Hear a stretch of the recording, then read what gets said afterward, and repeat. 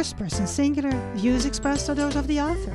Laurie Corn wants to time travel back to the 1940s when she first saw her late husband.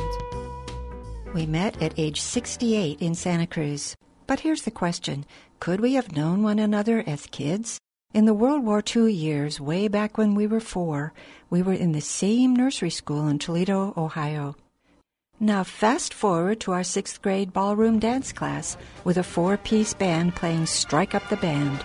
The boys marching down one side of the room, the girls down the other, and the two lines coming together like a zipper. Voila! Instant dance partner. I would give anything to go back there and see you and me maybe dancing a foxtrot together as our big-skirted teacher and her partner swirled around the room like Ginger Rogers and Fred Astaire. But that's not all.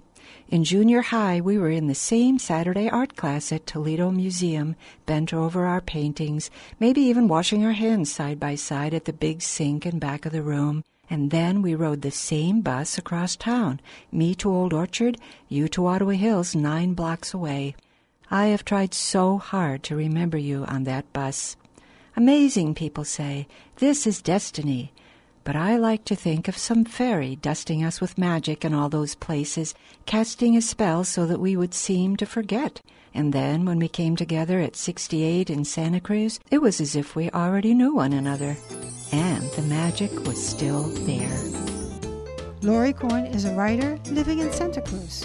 If you would like to share your opinion or stories, send 240 words to first-person singular at ksqd.org. For First Person Singular, this is Matilda Rand.